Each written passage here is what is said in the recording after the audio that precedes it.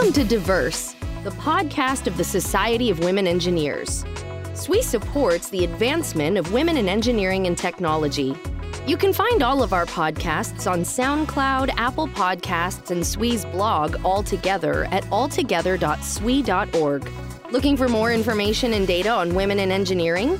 Head over to research.swe.org and review the groundbreaking research that SWE has been conducting.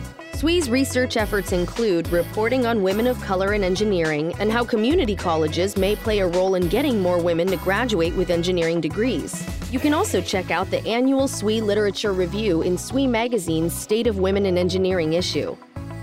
Hi, I'm Cindy Hoover, Fiscal Year 20 President of the Society of Women Engineers. Welcome to SWE's Diverse podcast series.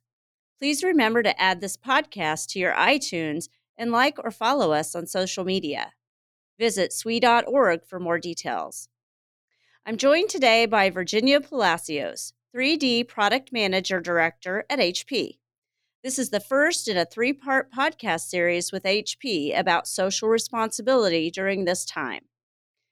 Virginia has electrical engineering and a psychology and business background and has been more than 20 years with HP in different positions, from R&D, business development, and pre-sales, strategic customers management, product marketing, and management.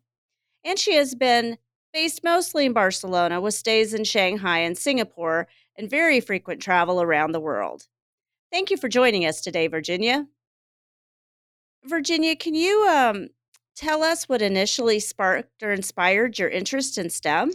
Sure. So first of all, thank you for the opportunity to share a bit what has been my experience up to now, what I am doing. When I was a child, I always liked to solve problems and everything related to understanding how the things work, and everything related to maths and science was something that I was naturally inclined to. When I grew up and before I went to university, I was very passionate about everything related to electromedicine. I always wanted to have an impact in people's life. So that's why I decided to study engineering and to try to design at some point one of those equipments. Very good. Could you walk us through your academic and professional accomplishments? Kind of where did you go to school? How did your studies influence your career path? Sure. I came to study to Barcelona, and that was an experience that probably was very important for my career moving forward. When I came here, I studied the engineering in a different language. In Barcelona, it's a region in Spain where they not only speak Spanish as the rest of Spain, they also speak Catalan. So I was doing, the university in a language that I didn't speak when I arrived, and that proved me that anything is possible if you really try hard and you really like what you do. And since then, everything that I have been doing has been, let's say, following that path. I went to the electrical engineering school, and I did my final thesis on medical equipment in a system that would measure the blood pressure, and something that happened at university. My dad had a heart attack when I was studying, and when he was in the hospital, it was HP equipment at the time, the one who saved his life. So that's why I decided to join HP and to work for this type of equipment. I'm a learner and an achiever as one of my top strengths, and then in all my career I have always tried to do things that had never been done before, and that I would, let's say, explore new territories and show that things that you didn't think can be actually done. When I started my career, I complemented the engineering with psychology that would give me a bit more the human side of it, and it was very important also when I started being more focused on customer investigations, customer centric type of engineering, and then all the move that I have done since then more towards the marketing and pre-sales. When I joined the 3D business in HP, is when I really came back to this electromedicine, because we can really produce things that are tailored for the needs of people, and we can really make a difference. If you may have followed some of the applications that HP and other 3D printing companies have been doing for the COVID, we have been able to respond to the pandemic with things that have actually contribute to saving people's life. There was a huge disruption in the supply chain for many of the normal components that they would use in hospitals, and there were things that they needed that had never been done before because there had not been that need. So the speed, the flexibility that additive manufacturing can provide is something that we have really realized, and HP has put hundreds of engineers literally and all the machines that we had in our R&D center, let's say, to the service of COVID applications, connecting with hospitals around the world, trying to make sure that we could contribute as much as we can as fast as we can. But I think this point of trying to start things that are making an impact in the customers and can actually save people's lives, or at least make sure that people can have a better life is what has been, let's say, driving my career. Absolutely, and thank you for what you're doing to support the COVID pandemic. And is there any specific examples you could give our listeners about what HP is doing, what type of products that you're providing to support this fight against the pandemic?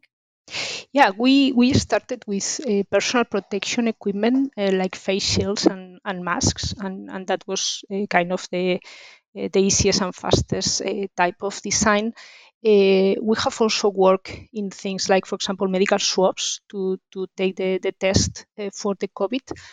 We have already found a partner that can do the sterilization and distribution, and they are already going into hospitals this week in the US, and we also did a lot of parts that were part of respirators and part of CPAP systems that are systems to help people breathe.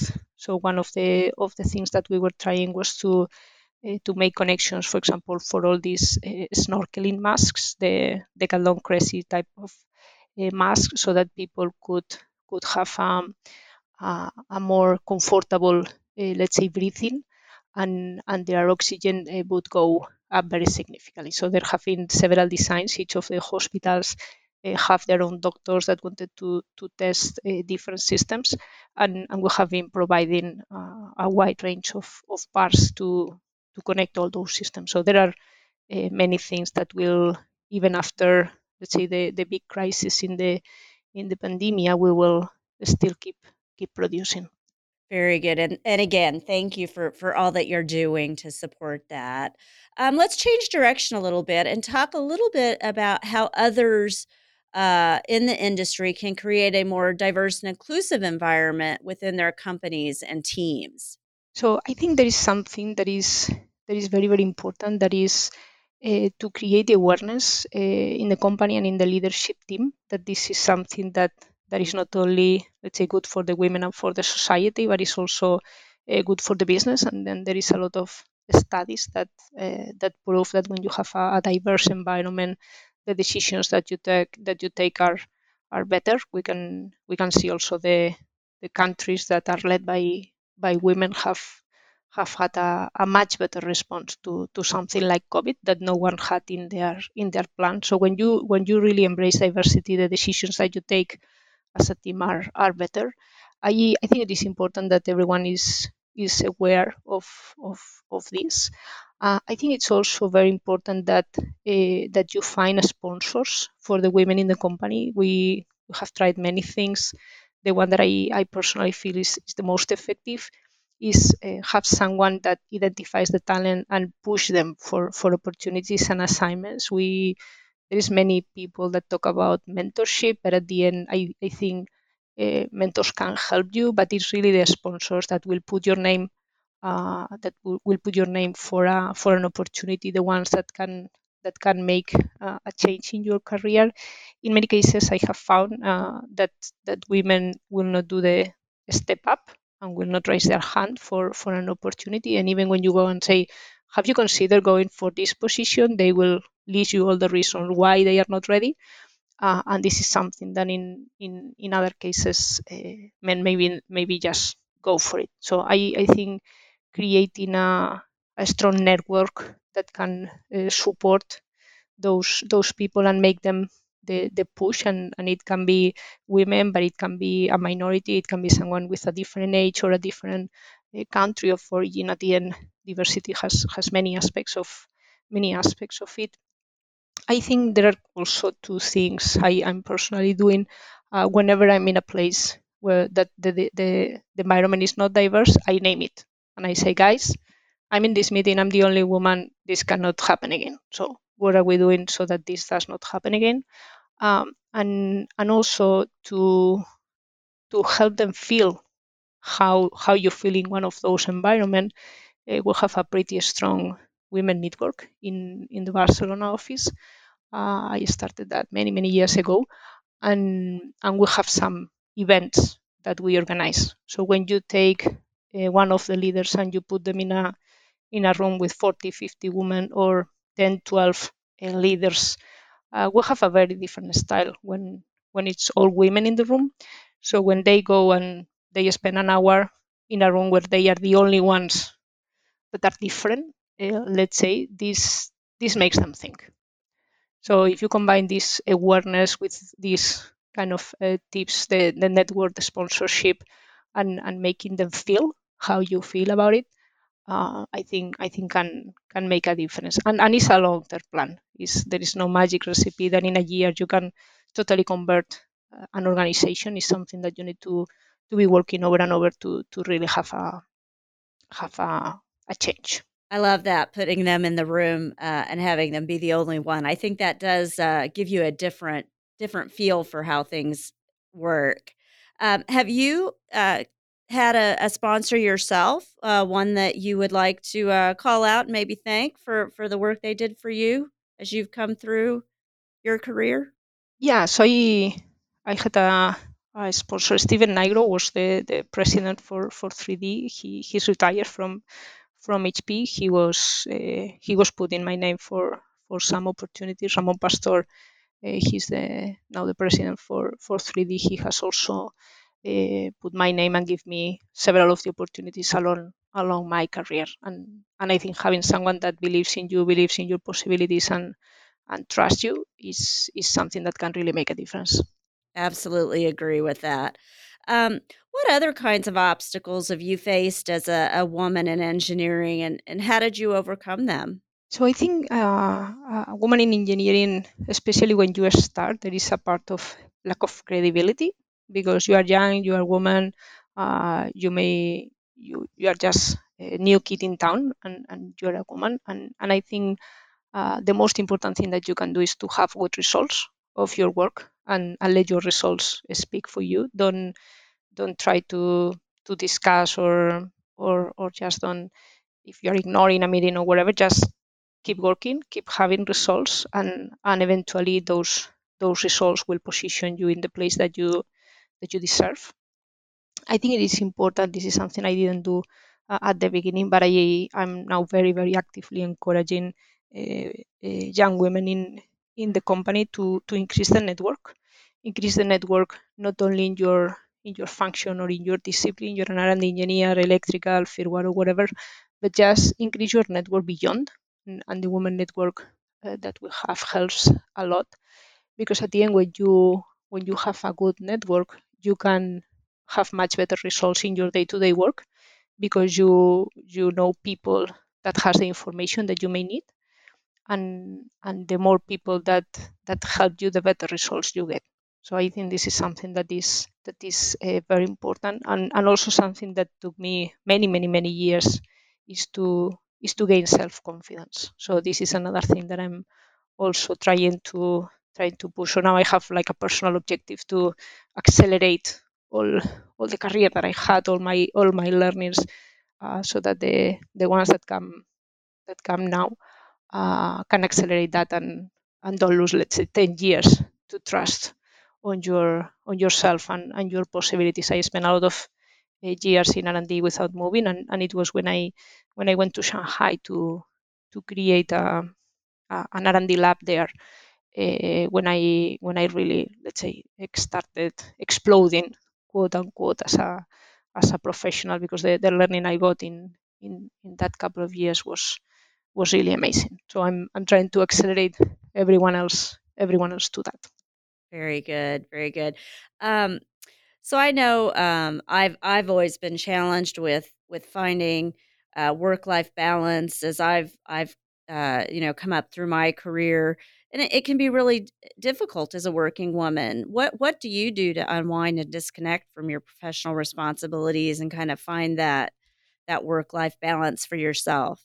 This is a very interesting question. There is no magic recipe, and I think we can all learn from each other, which are the tips and tricks that we all have to try to manage. I think there is something that is very important. No matter how many hours you work, you need to make sure your family understand how important they are for you on one side, but also how much you enjoy the work you do. It's not that you leave them or you travel because you don't love them or whatever, but it's because you really love the work you do, and you are making an impact, and you are happy. And I think that this is important. I also try to book time for each of them individually. My I have two daughters, 8 and 14, and they do a lot of extracurriculum activities, gymnastics, Japanese, piano. So I try to go with each of them to their activities in the afternoon, so I have a time to talk individually. They have different time in school, so I have breakfast with one, then go with her to the school, then breakfast with the other, go with her to school when I'm in town. And I think it is important you block your calendar for what is important for you. There is infinite work, there are infinite meetings, there are infinite customers, dinners, travel. So I try to block my calendar 3 hours in the evening, so I can be with them, I can have dinner, and then I know that means that I need to work when they are all in bed. That's fine for me. I have one night out with customers maximum per week. So if there are 3 customers in a week, I choose with one we go for this type of dinners. I don't travel on weekends, even that means that I take planes at 5 a.m. in the morning on Monday. I many times I take the taxi like at 3 a.m. on a Monday. I go to the US, and then by Friday morning I'm back at home. So that's like exhausting from a physical perspective, but I have maximized the time in the US with whatever meetings I have, and I have the full weekend with my family. So it's a bit of let's say personal sacrifice. And then whenever you are at home, it's weekend time, it's family time. Go for it. Just no phones, no emails, no nothing. Just be with them. And then whenever I'm out, I try to still be connected. I put my alarm 3 a.m. in the morning for a wake up call with the time difference. Good morning, enjoy the day. What do you have for today? Ta ta ta. Another when they come back from school. Another when they go back to bed. And then I always leave like small papers and small things in the backpack, in the computer. So when they go to Japanese, they have a post-it. I hope you enjoyed the class today. Smile or whatever. So they do the same. So when I open the PC in the plane, I have a nice drawing. Enjoy your flight, mommy. Take a rest, whatever. So we try to have these kind of small personal connections, just to make sure that we are together. No magic recipe. I try to do it. It's not. Yeah, you never know. That is absolutely true, and it is different for everybody, but you have some great tips here for our listeners, and I thank you for that. If you could give our listeners one piece of advice to our current engineers who would like to move up the leadership ranks, what would it be? So I think there is one that is trust yourself, trust your capabilities. You can probably do much more than what you think, and choose where you can make a higher impact and what is important for you. So you will probably have a number of tasks in front of you. Choose the ones that will make the higher impact, because those will be the ones that you will feel more proud of. Try to develop a network of sponsors, and there are many women and many men that want to have people to, let's say, promote and put a name for an assignment, because at the end, all of us as leaders are known not only for the work that we do, but also for how we develop our teams, how are we let's say, developers of talent? Are we giving opportunities to people? Do people want to be around us? And this is something very important for a leader. And if you give opportunities to people, they have results. The best will want to be with you. So you want to be in this best team. I think it is important that you are bright in whatever you do, have amazing results, and make sure that you are the one presenting them, so people know that this is the work that you have done. And probably the last thing is remember, you only have one life.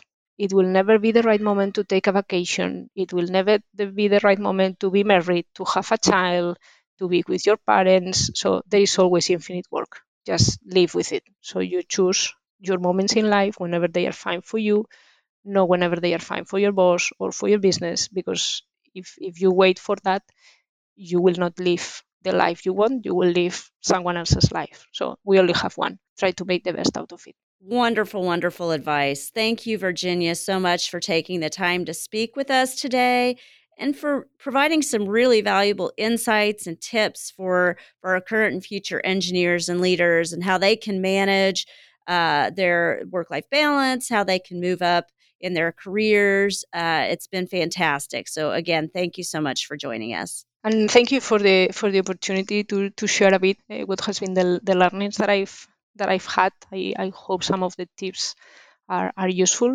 for some of the people that will hear us, and please keep doing what you do. I think it's a great contribution to men and women for the future. So thank you. Thank you very much. I'm Cindy Hoover, and for all of us at SWE, thanks for listening.